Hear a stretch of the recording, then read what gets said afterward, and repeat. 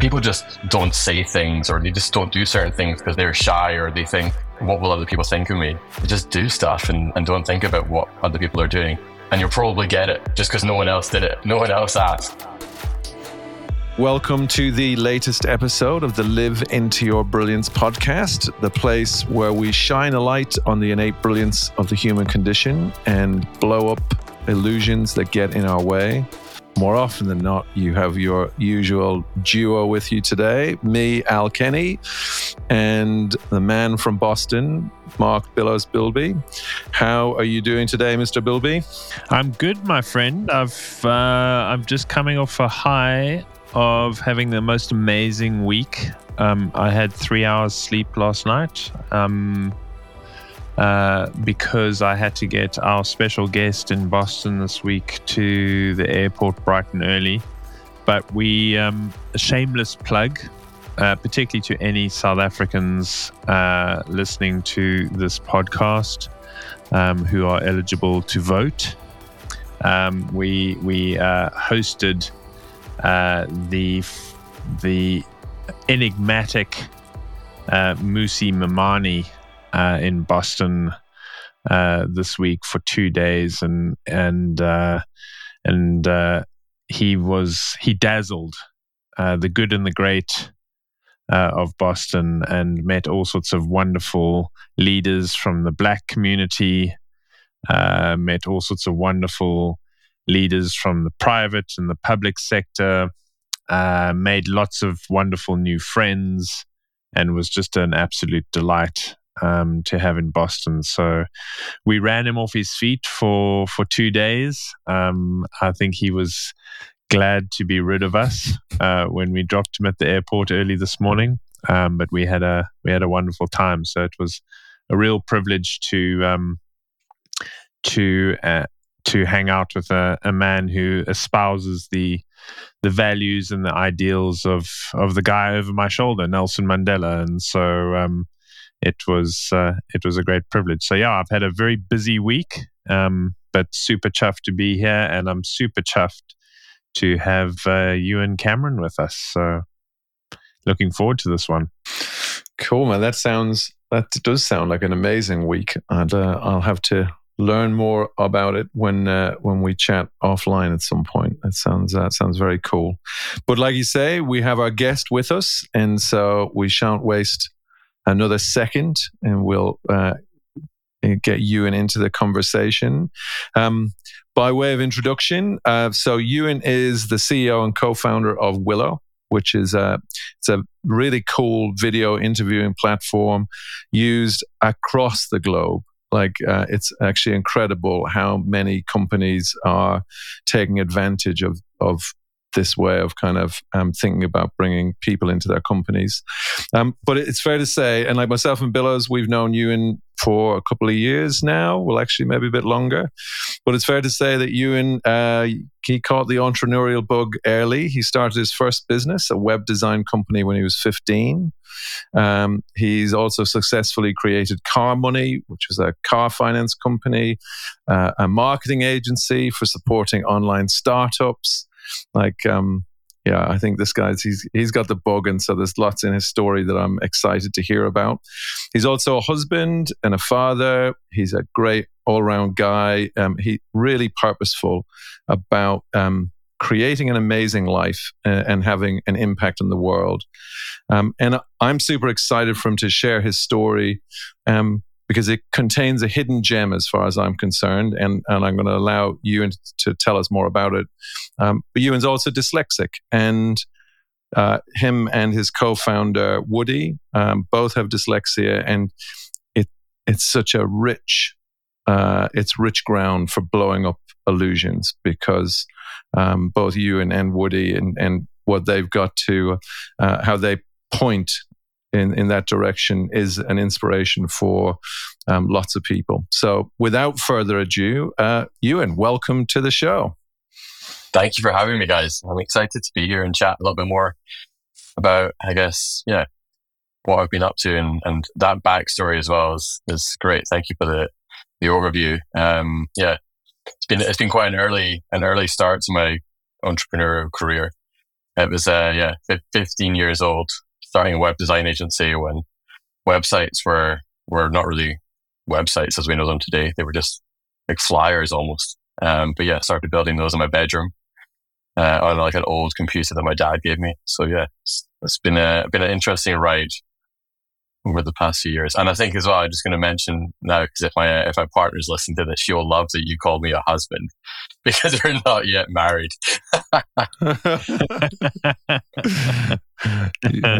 You're welcome. We won't say anything about that 20 quid you slipped me last time I saw you to weave that in.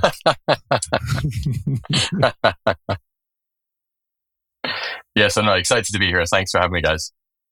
Yeah, no, it's going to be great. Well, look, Euan, I think you know that like the premise behind these is an exploration around what makes human beings brilliant and blowing up those illusions. But we always start in the same place, which is, your story and from like as you would tell it, and any of the like, what are the biggest insights you've seen along your path that you want to share, and then we will see where the conversation goes from there. But start wherever feels right for you to start, and we'll go from there. I think I'm gonna right back to the very beginning of, I guess, the kind of 15-year-old starting a business type thing, because I think that's an interesting place to start.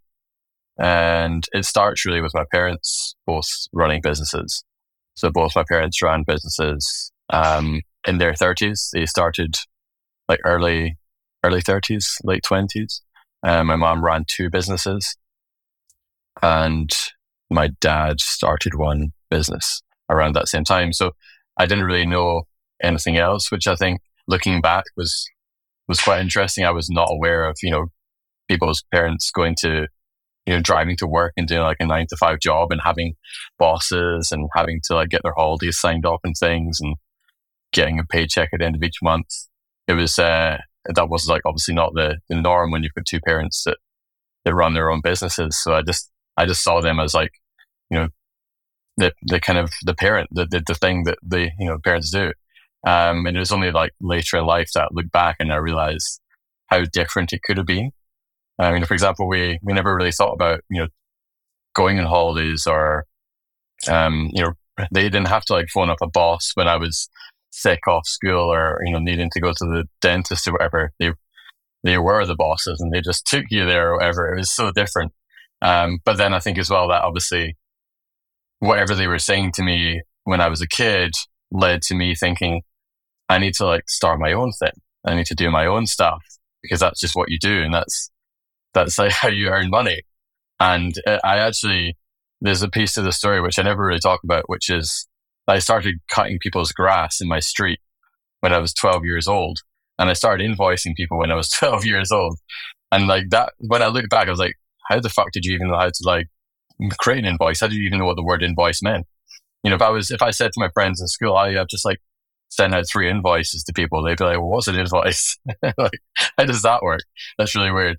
But that was normal. I basically, I wrote them all a letter, got like, opened up Microsoft Word 95 or whatever it was, and typed out a letter and then, put how much they owed me, put my bank details on. And it was like a little, a kid's bank account like that your parents had to set up. And then they would transfer money into that and they would pay me each week. So I was earning like £10 per garden every week. And that was when I was like 12 years old, which actually adds up to be quite a lot when you're 12, you don't really buy much. So it was just going into my bank account. I'm cutting the grass. I'm only doing it for like 7 months of the year, but invoicing them for 12 months. So that was a pretty fun start to things. And that really got me excited because, I'm doing a thing that I quite like doing and I'm getting paid for it. And that was quite kind of like a very early validation. Not really at that point ever being self-aware of this concept, just doing it and going with the flow, seeing my parents do it, thinking that that's normal just to do things and get, to earn some money. So yeah, then fast forward, go to university, still running this web development agency in university, which was great because that paid for a bit of my drinking and eating crappy food and things, which was great.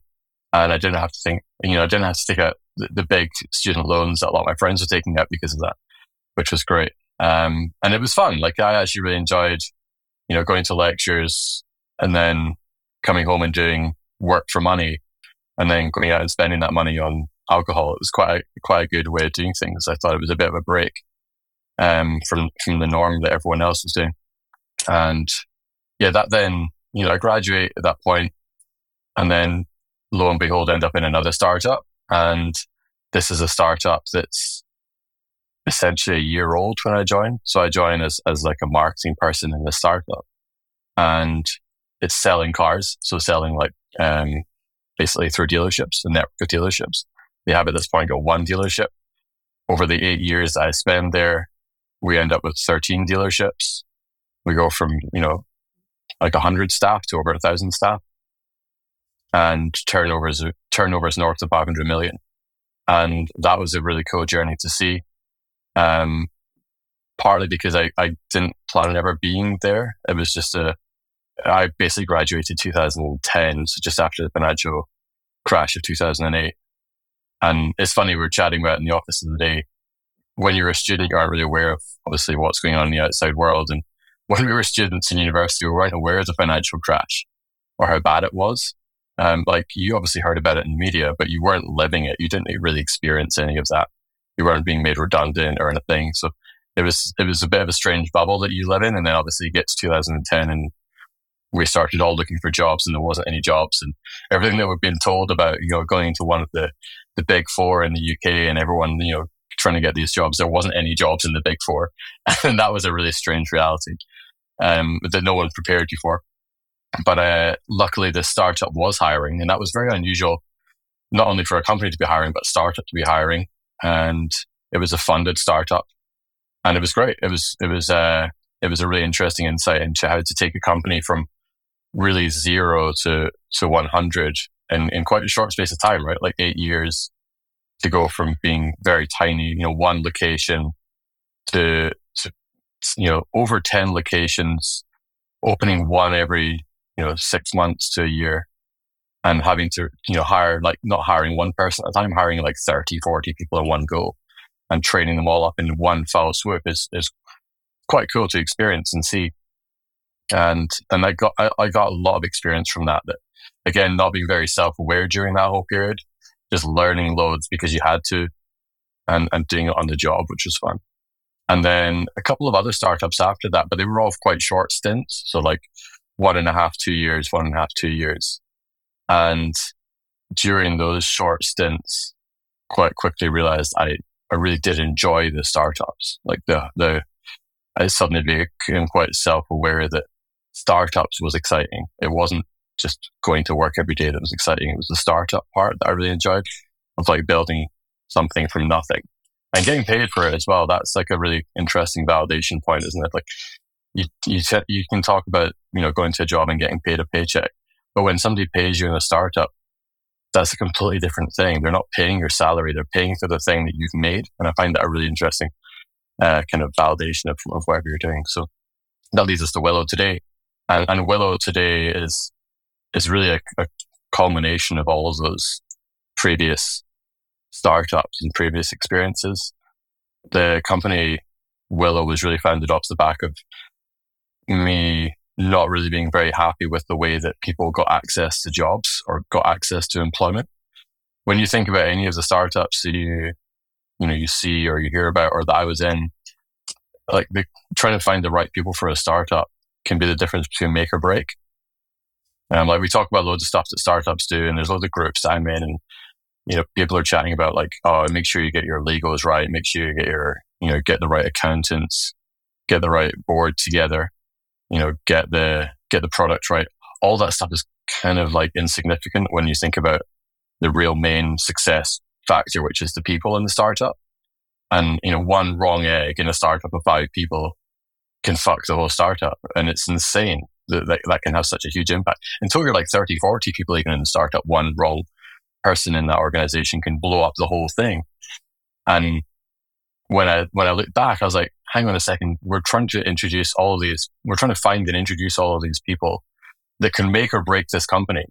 And we're doing it basically by the seat of our pants. We're getting like them to send us in a CV. We're then just scanning through the CV and we're going, yeah, they've gone to like a university that I recognize.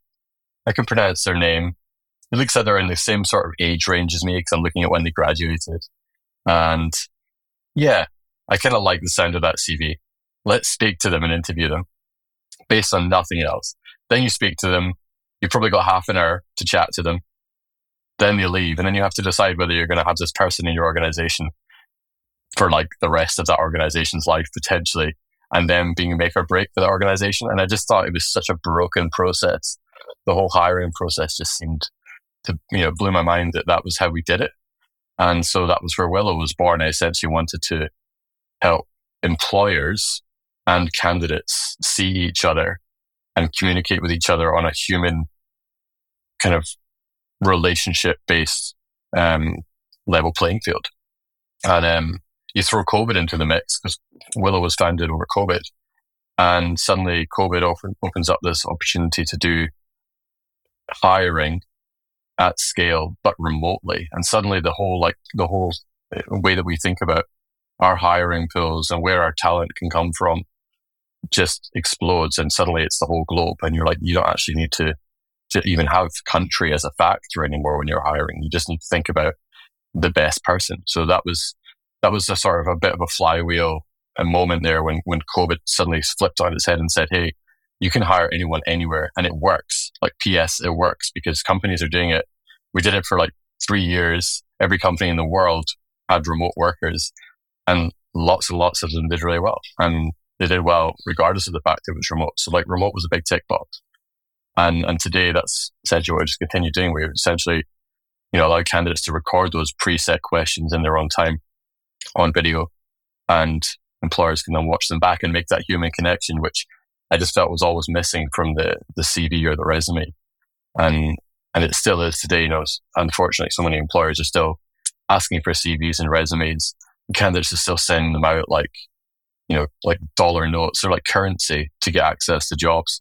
And we're coming in and trying to change that. And we're doing it. You mentioned at the start there, every country around the world, all 195 UN recognized countries interviewed with Willow last year, a candidate in one of those countries, which is insane. And the employers are in 150 countries. So huge reach and a huge opportunity to change the way that people get access to jobs and make it more humane, which, when I go back to like all of the things that I spoke about in the kind of earlier parts of my career, it starts to kind of make sense, and a lot of it ticks a lot of the boxes, which is exciting. So I guess, yeah, that's probably where I'm starting from. Pretty amazing. My first question, Euan, is at what point, having been a serial entrepreneur and witnessed startups, founded startups, at what point did you become self-aware and say, I actually, beyond making money and beyond kind of the thrill of starting something and experiencing the love of having somebody buy your widget, and basically launching an idea from a page into a reality and getting paid for it, and the thrill of that. At what point did you have the self-awareness where you're like, I want to change the world? Like I want to have an impact and make money? Yeah, it's an interesting question. And I think it probably goes back to I would say it's probably a lot to do with the internet. I got the internet quite early on. My dad's company was a software company, so we had internet in the house quite early in the 90s, and it was like a proper old school kind of slow internet, but it was really cool to be able to see the world was just to the other side of the screen. I remember that really, really clearly. Like one of the earliest things I did was I used to like check the weather on websites. I'd be like, what's the weather like in like India today, or what's the weather like in Florida today? And that for me was like the very early seeds of like the world is just through that screen. It's just on the other side. And I'm in this small town in Scotland, and I'm actually able to see the weather there. And then I'm able to like see a webcam there, and it might be really blurry and shitty, but I can actually see what's happening there right now. And that was like really early seeds of like, holy shit, there's actually a potential opportunity for any one of us to do stuff outside of these four walls and outside of this like country, you can actually do that right now. I can send an email to someone. I remember really early on as well, like 90s again, you didn't really buy anything online. I remember, this is so dorky, but I really wanted a sheepskin rug for my room. And I was like 10 years old or something. I saw like sheepskin rugs on people's floors. I thought it was a nice thing to do. I remember buying a sheepskin rug online from Australia. And it was like an Australian sheep. And it had obviously been skinned and stuff for its skin. And I remember like buying it online. And this was like the first thing I'd ever bought online. I don't think my parents knew what was going on. They were like, this is weird. People don't do this. And I bought this thing online. Like about a month later, it turned up, and that was like my first e-commerce purchase. And again, I'm like, holy shit, I can actually just like do stuff by sitting at my desk, and things happen. Things come to me, and I don't even need to leave this room. And that was like definitely some early seeds of like the world just being there. It's like you can touch it, and then over time, start to go on holidays and stuff, and do like traveling, and just really find it fascinating that there's like. What I always find really interesting is that right now, people are doing stuff in other countries at different times of the day, right now, everywhere. Or like, I always think it's fascinating. When you go to like a country and you spend like a week there and then you leave, and then you think when you get home, those people are doing that thing right now while I'm sitting here. They continue doing that. They continue living in that different place.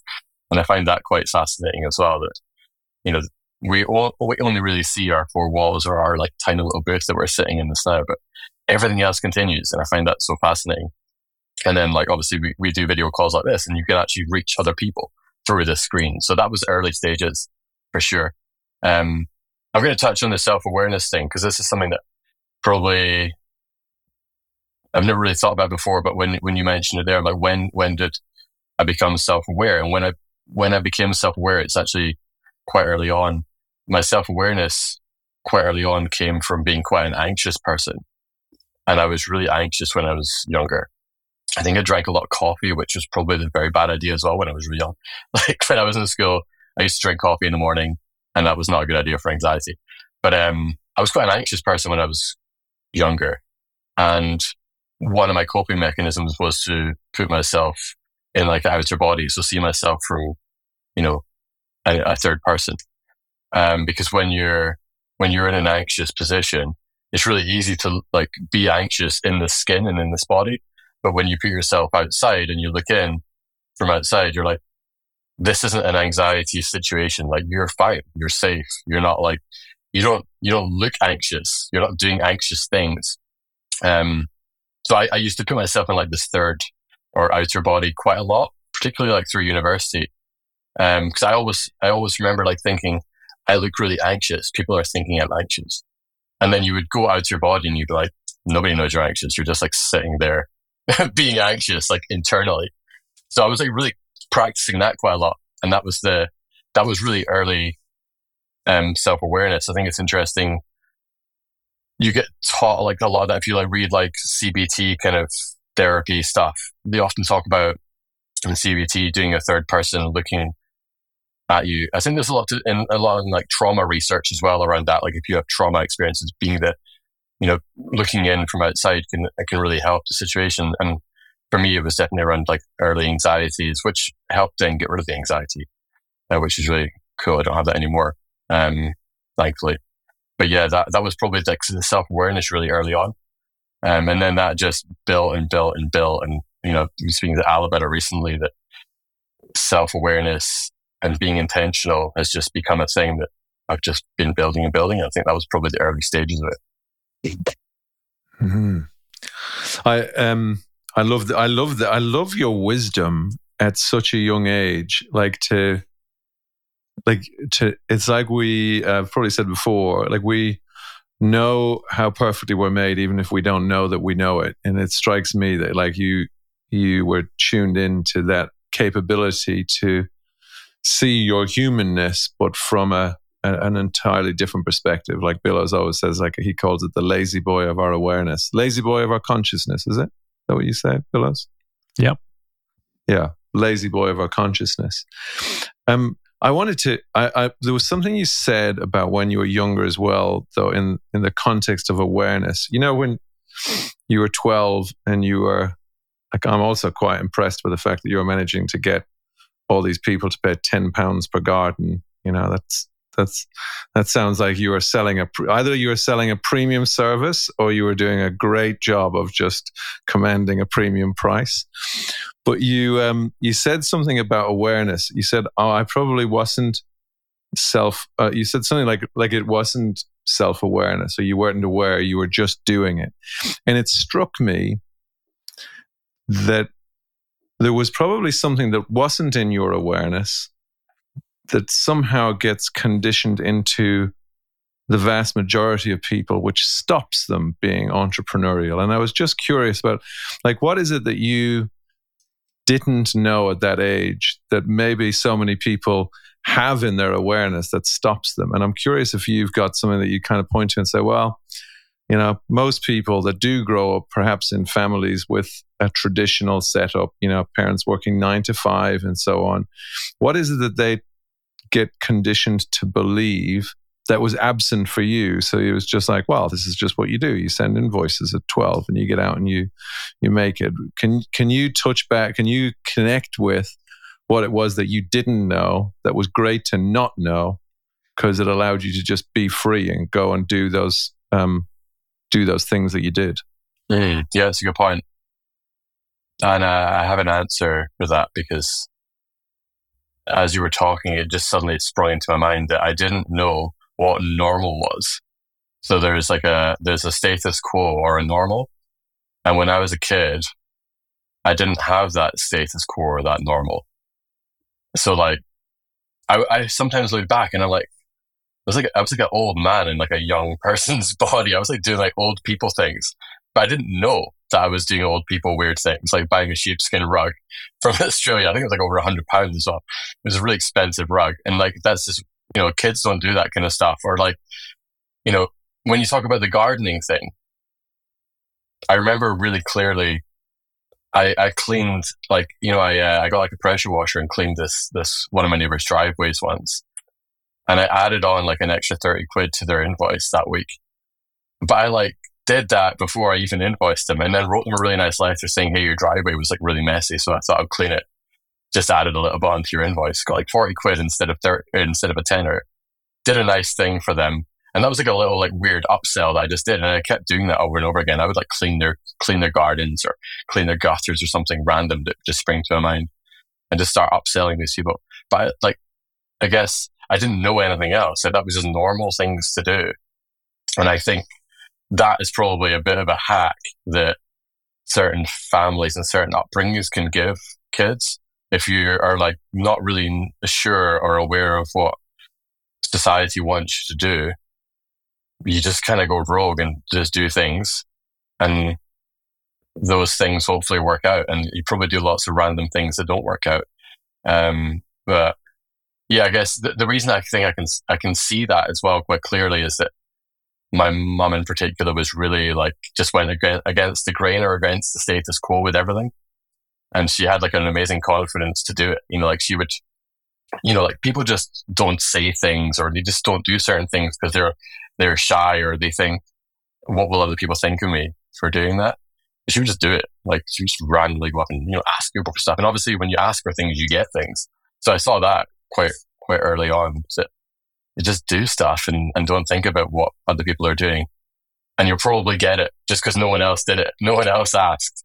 And that rings true all the way through entrepreneurship, doesn't it? That you're going to have to go against the grain. You're going to have to do a weird thing. It's like, and I say that they're weird. I'm not really thinking they're weird, but I'm saying weird in the context of like society, that they're weird because people look in and think they're weird.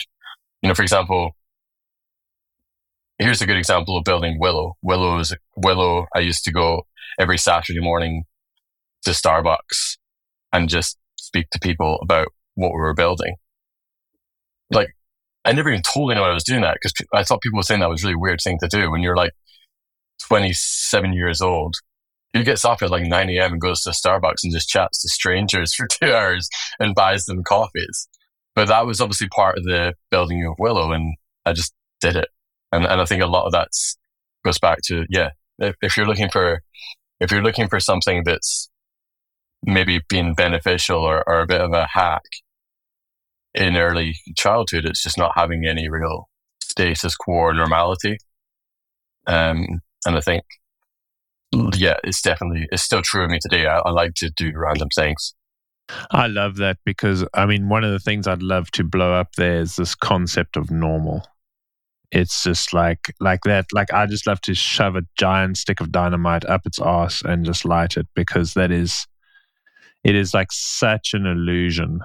And, you know, what I love is, and I think what you're pointing to so beautifully there is when people fall into this illusion of what is normal, like what is convention, or, you know, what is expected.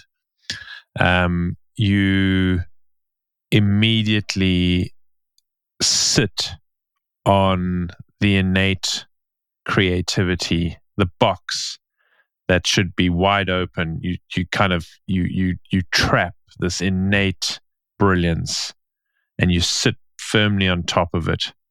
And every now and then you feel this kind of punch underneath your seat, and you're like, what the hell is that? And then but you continue to sit on it, and only when you see what you're meant to see at some point, and you were fortunate never to ever have sat on that creativity, and lock it in a box.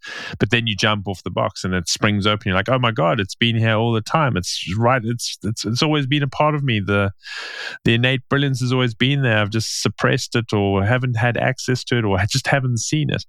And like one thought that I had, the insight that I had was, when you were talking, was this amazing Indian computer scientist called Sugata Mitra. I don't know if you've heard of this guy, but I think you'd love him.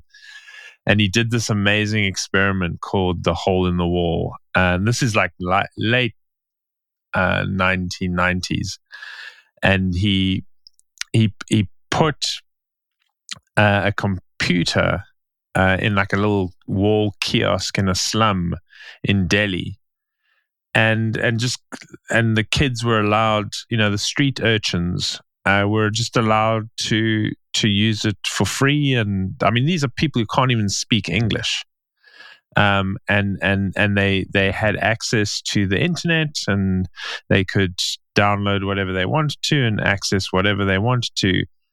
And irrespective of their social, economic, religious, cultural background, and their inability to read some of the stuff that was all in English, you know, some of the things they were accessing, they were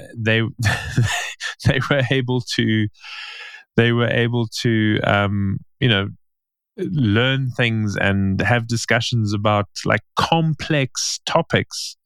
And then look, I mean, you can go online and read about the stuff. Like, there are all sorts of criticisms and things leveled at it. But the point is that when you remove the illusions around how you should go about developing your intellect, or learning, or finding a job, or not finding a job, and you just allow your innate brilliance to run free, you suddenly on a lightning path to realizing the art of the possible. And I think what's so lovely about your story and so inspiring is through just sheer joy of doing and being present to what was on offer, you got on a lightning path so young, and you've stayed on it for your entire career, and you're a happy dude. And there are a lot of your peers who are fucking miserable, and they probably knew what the lightning path was, and they waved goodbye as they went on a parallel or divergent track, and they're wondering how to get back there if they saw it at all.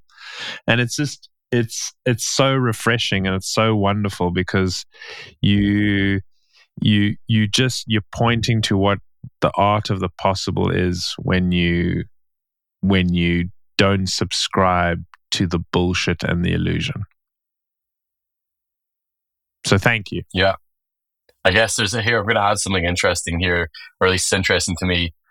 The art of the possible, and I guess what I'm gonna label it as curiosity. I think curiosity is definitely key here. I think one of the challenging things about, you mentioned obviously being fortunate to be able to maintain that level of curiosity throughout my life.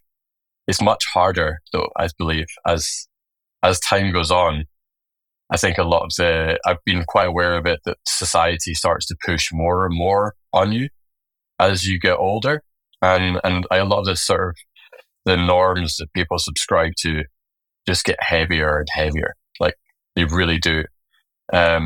Just really big, expensive things like you have to buy a house, or you have to like have a family at a certain age and stuff, or you have to get married. These are all like big, heavy societal norms, and they get pushed on you. Like, at least when you're a kid, there's obviously there's lots of norms, like you dress this way, you should listen to this kind of music. But when you get older, I quite clearly see that they become bigger and heavier, and they also get harder to shift. Like, if you do subscribe to one of those norms, you're kind of stuck. Like, here's a good one. You decide you get a car when you're like 17 years old.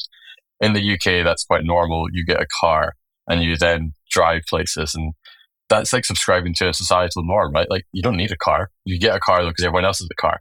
And the way that kind of the country is designed, you should get a car. I got rid of my car 5 years ago. That was like a really, really difficult thing to do, because you basically had this norm that had been ingrained in me for 15 years. It was the way that you did things. People expected you to arrive in a car. They would give you driving directions to their house without even asking if you're going to drive to their house. And trying to then get rid of that was a really, it's because you're older and bigger and the car is expensive. It's a really big, difficult thing to shift. And I would say that the kind of learning for me is to always be aware of it, be conscious of this, because society is cruel and it kind of pushes these things on you. And it's been great, but I would caveat that I got rid of the car to save money originally. But it ended up being saving money, good for the environment, and good for the curiosity, that we spoke about earlier. I used to go bike rides at midnight and stuff just because it was nice to be out in the air. Whereas you would never go driving at midnight. That'd be weird. And you wouldn't get any benefit at all. Whereas cycling at night time's nice. Or I take my daughter to nursery on the back of my bike since she was 6 months old. She's never been in the car with me to nursery before. She doesn't know any different. And that's great for her because she gets the air, she gets to be outside. None of her friends do it either. So she's obviously seeing things from a different light. She's not having to subscribe to getting in the back of my parents' car and getting clipped in and things to this car seat. So I think it's interesting, but the kind of societal norms get pushed on you and they become heavier. And if you're not aware, they will you just absorb them. But then on the flip side, you also, if you can push them away, like me pushing the car away, the rewards can be there. They're pretty big. And, I save a lot of money every month just knowing not with a car, but it's also just great from other perspectives too. Save a lot of money and time, get places a lot quicker as well if you cycle in the city, way quicker, which is nice. I can never be late for meetings if I had a bike because you just speed there. You don't have to park, which is good. But yeah, it's all, I find it really interesting. There's lots of little things just along the way that life takes you, and you kind of have to be pushing them back. I mean, obviously you can accept those norms too. I'm not saying they're all bad. There's certain things which are probably pretty good to accept, but just being conscious of them in the first place is definitely a skill that needs to be worked on, I think. Yeah. Well, yeah, it's I think it's what Bill has said as well, isn't it? That's the illusion. The illusion, to my mind, is that there's an idea of a societal norm, and you hear it in language, don't you? Because people talk about it as though it's a thing. And, you hear it when people go, well, everyone is doing it. You're like, no, they're not. Everyone has a car. Well, we know now that Euan Cameron doesn't have a car because he got rid of it 5 years ago. And I think we're talking about the difference here between natural and normal. The idea of normal is made up. But being natural is what we're talking about. It's just following your own path. And it's conditioning, and normal is conditioning. It's not real. It's just conditioning. And unfortunately, it takes real practice. And that's what I hear in what you're saying. It takes, you have to be really mindful of practicing the art of following your own path, like listening to yourself and being deeply curious about the idea that there's a uniform way that things should be done. And I guess I'm curious where dyslexia fits into that story, because I don't know if it's part of it or not, or how you would say that fits in. Was that one of the ingredients that allowed you to be more curious? How does that fit into your story, and what have you seen there? So I, interestingly, didn't know that I was dyslexic until I went to university. And so I went through my whole school career basically just not really enjoying it, being pretty rubbish in exams and stuff. Because I couldn't retain much information, but then I couldn't get the information down on paper. And I certainly couldn't get it down on paper as quickly as everyone else in the class. The school was quite rubbish because of that. It was quite tough. But then when I went to university, I found out I had dyslexia. Didn't really make any difference to me at the time. But what I was really doing a lot of unaware of it was that when you have dyslexia, best way to describe dyslexia, if you don't have dyslexia, is to just look at a sheet of paper. And when you look at a sheet of paper without dyslexia, you can just read the words. You just go like left to right, left to right, left to right. And it's really clear. You can just do that. But when you have dyslexia in the way that I have it, when you look at a sheet of words, if you don't do anything about it, if you're not intentional, the words just all move around. And they just move around all the time. Like they just are, it's like a sea, like a gentle sea that's moving all the words around. And so in university, I'm aware of this. It's a bit of a challenge, and quite quickly learned like coping mechanisms to be able to retain the information, despite the fact that it's moving around in all my textbooks. And a lot of the coping mechanisms I created were organization, basically. So taking the information in a massive textbook, how they give you these big textbooks in universities. For a dyslexic person, that's just like, it's not even funny. It's like a complete joke that you're ever going to be able to consume all that information. But what you can do is you can overlay coping mechanisms on top of that textbook.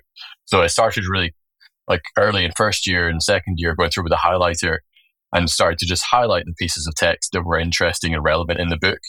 So that started to give me, bite-sized chunks of information. I didn't need all the filler words. I started to just pull out bite-sized pieces of information. Then as like the years go on, I'm thinking, fuck, I've got loads of information here. Like there's too much information, all bite-sized and highlighted. So then started to categorize and organize it and started to label it. And then by the fourth year, I'm able to take what is quite a chunky book, potentially break that down into key themes, some bite-sized nuggets of stuff that I actually need to remember, removing all of the filler words, and then structuring it in such a way that I can actually grab that information and regurgitate that information in an exam or in a dissertation or whatever.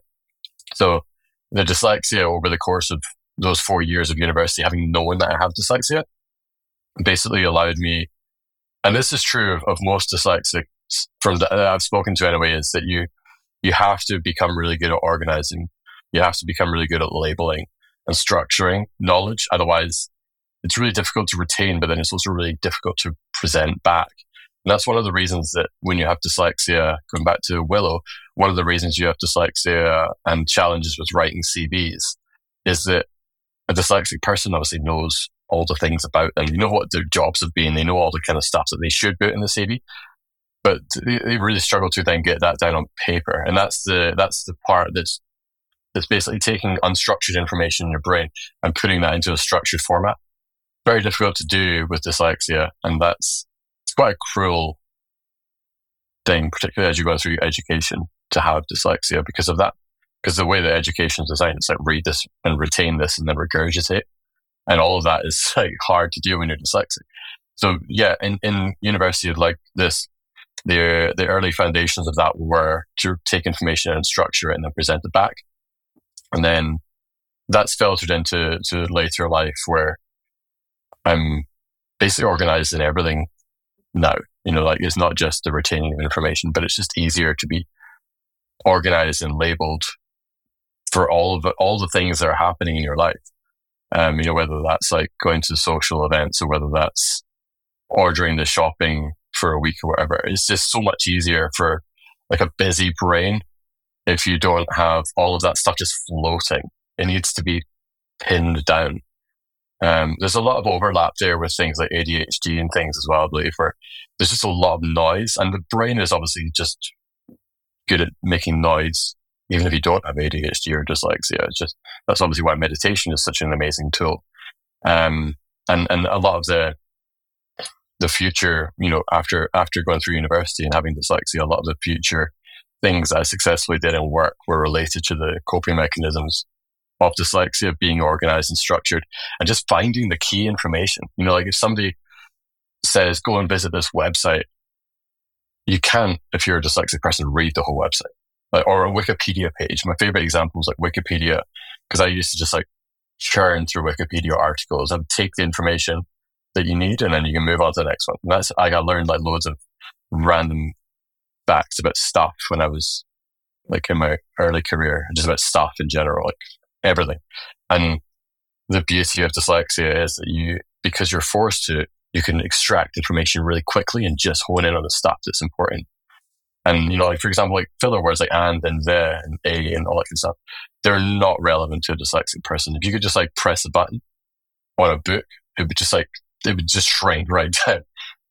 But all those filler words are obviously there to make a nice story for people that don't have dyslexia to read. But yeah, it's an interesting, I guess, disability, if you want to give it a label in itself, where, yeah, retaining and then regurgitating information definitely has helped me to, at least in my career, to have that coping mechanism. Does that make sense? I mean, you use the word disability. I'd say superpower. By your sort of articulation of it. Well, the one thing I love about Willow and what you've created and the way in which you're changing the world is you're consciously or unconsciously, for the HR professional or the people professional or the talent professional, you're helping them remove unconscious bias. And I mean, you mentioned it right at the top of the podcast. You said, a name that I can pronounce.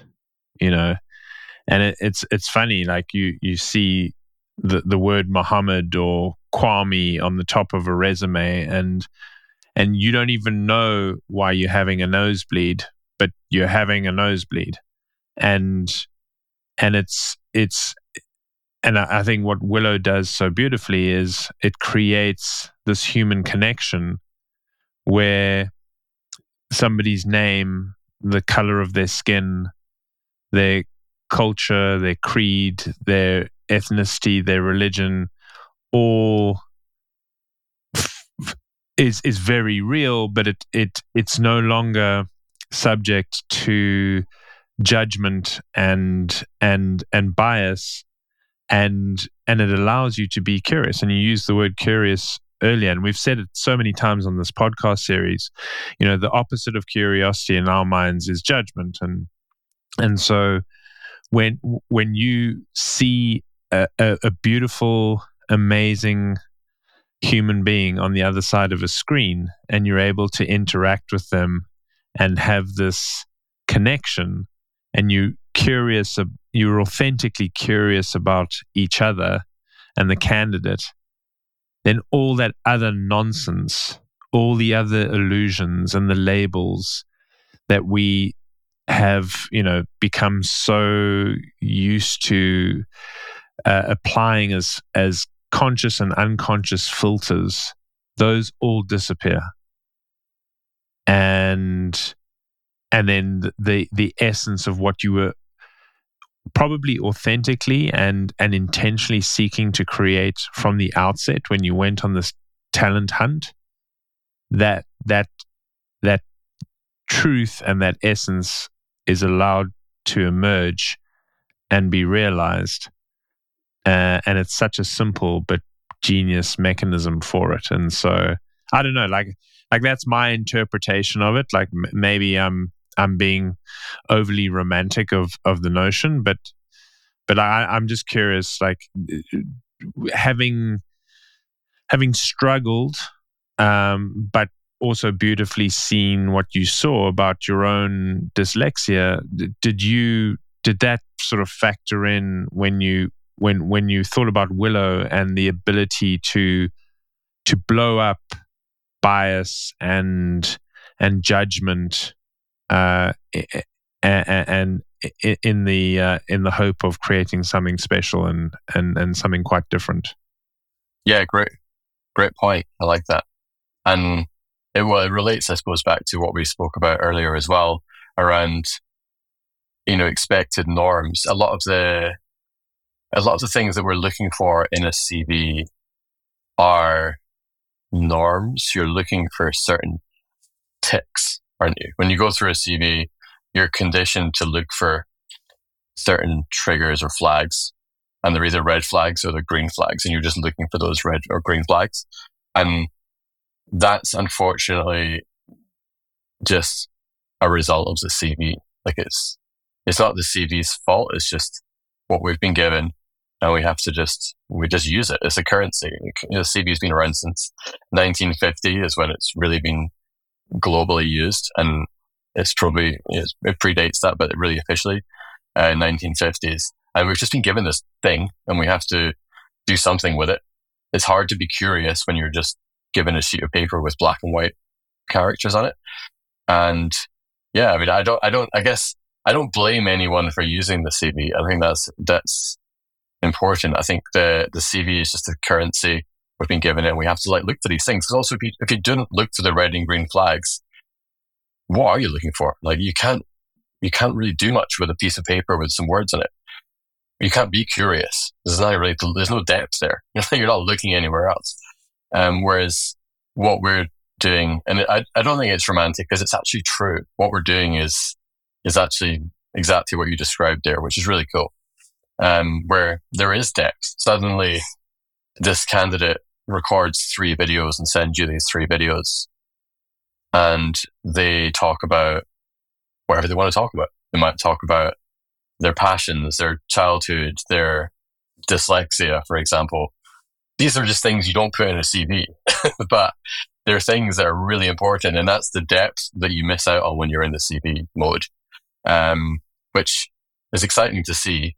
And it feeds into something that I think is fascinating, which we talked about earlier, which was there's a big world out there, and there's a lot of people in the world, and they're all different.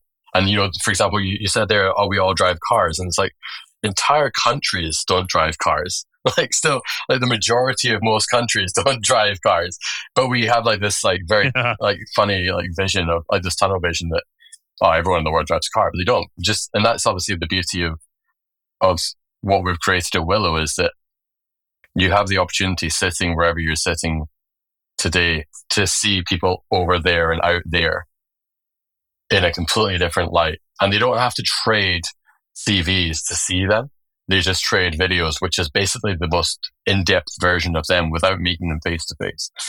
And it's really fun from the other side of things as well. Obviously, it's great from a candidate perspective because they get to be themselves and give you that information that you wouldn't otherwise be giving. I would never put, for example, that I'm dyslexic on a CV. It'd be a really strange thing to do because it would be immediately red flag bin. Whereas you can talk about dyslexia in a video because, as I just mentioned there, it's allowed me to do these things differently. Like, for example, we organize and retain and regurgitate information. And that's exciting from a recruiter perspective as well, because they suddenly get all that extra depth and color, and they get to consume it in a really fun way as well. Nobody likes reading a CV. There's literally no one out there that likes reading CVs, but people love consuming real video content of real people. But it's also funny, I think one of the killers the talent killers is this whole concept of what university did you go to? And, like Al and I had the good fortune of working for a company where the two founders never went to university, like Peter Bauer and Neil Murray, who founded Mimecast, like never went to university. And so when we were recruiting people in the early days, it was like, hey, are you dumb enough and hungry enough to join this mad crew? And we don't really give a shit what your background is. Like, come and have some fun, and if you sound like you are hungry enough and smart enough, like let's have some fun together. And that, for me, like that went, and I eventually, and Al was the same. Like eventually, we were pretty senior dudes recruiting a lot of people. I mean, I had 350 people in the global customer operations org that I ran. I don't think I looked at anybody's CV, and that's probably a terrible thing to admit. But I was more interested in the person. I never, and I certainly didn't look at their college degree. And what people don't realize is, like, as we sit here, a third of the Fortune 500 CEOs have an MBA, because like there's this bullshit myth out there, and we can blow that one up as well, that you have to have an MBA in order to run a company. What a load of crap that is. And then there's the the other stat, which is only 75% of Fortune 500 CEOs went to university. So that's like 125 CEOs of like the top companies in the world never went to university. And so, to sit there and go, oh, well, sorry, you didn't go to Carnegie Mellon, so you can't be a data scientist in our emerging tech org. It's like, are you out of your mind?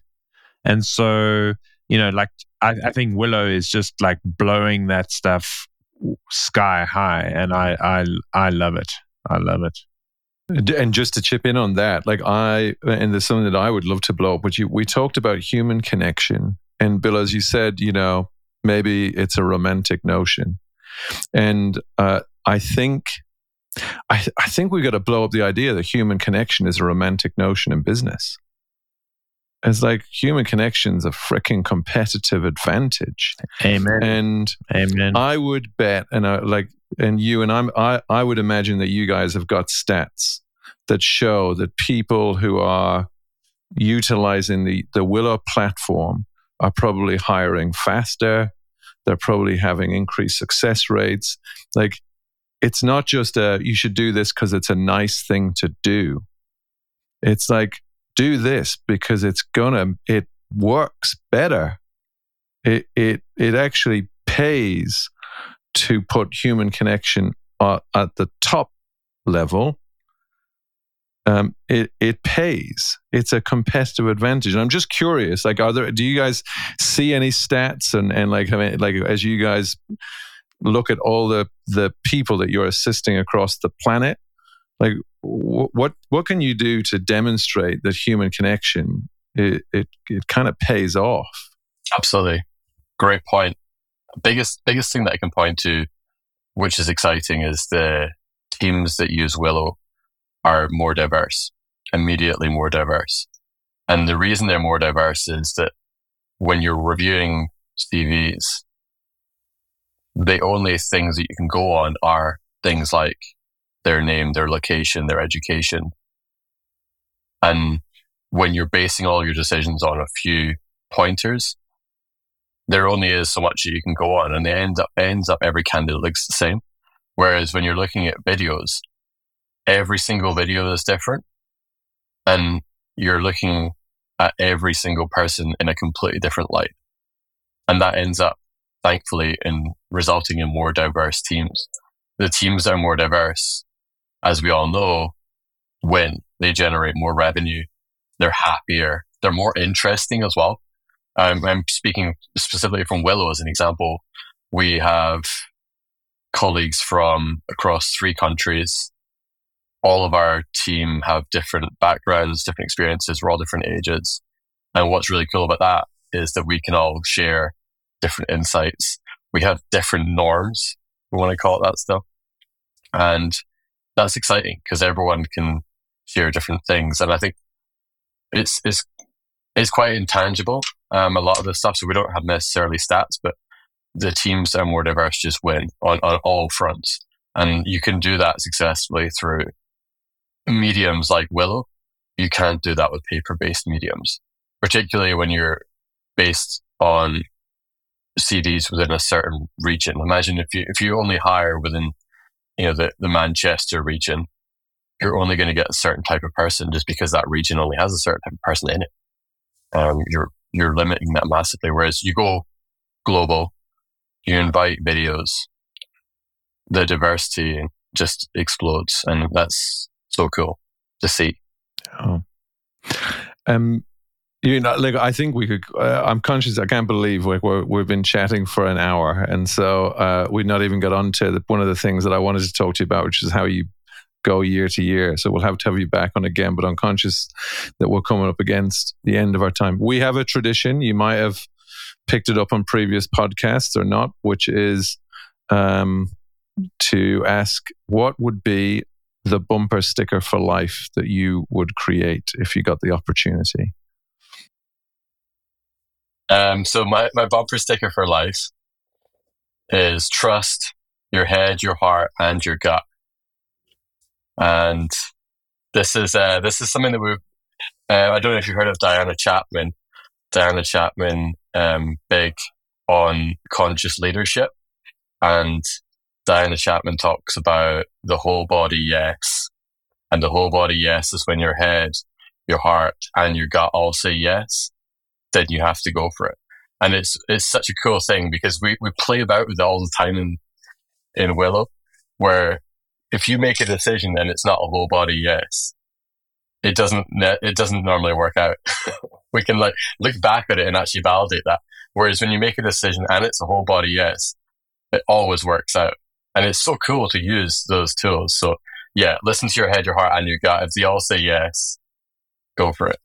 It's the head, heart, and gut is way, way smarter than just your head on its own. That's a doozy. Love that. Yeah, that's a good one.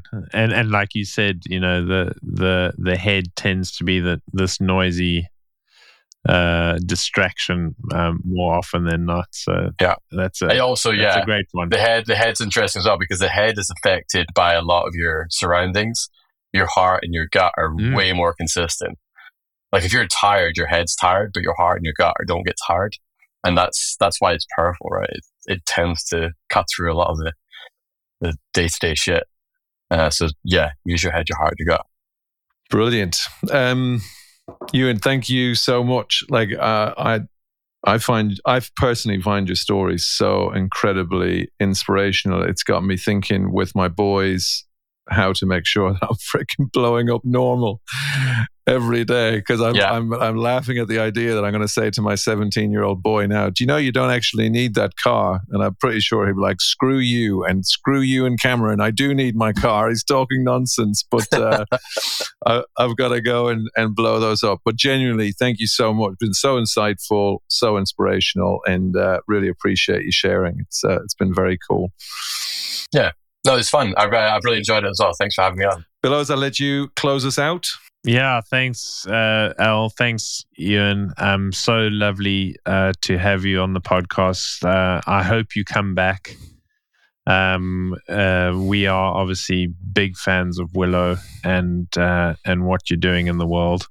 And you are making the world a far better place for so many beautifully talented and innately brilliant human beings who just want a job, and in many instances have been excluded from that opportunity because of no fault of their own. Their name, the color of their skin, the university they did or didn't go to, and so.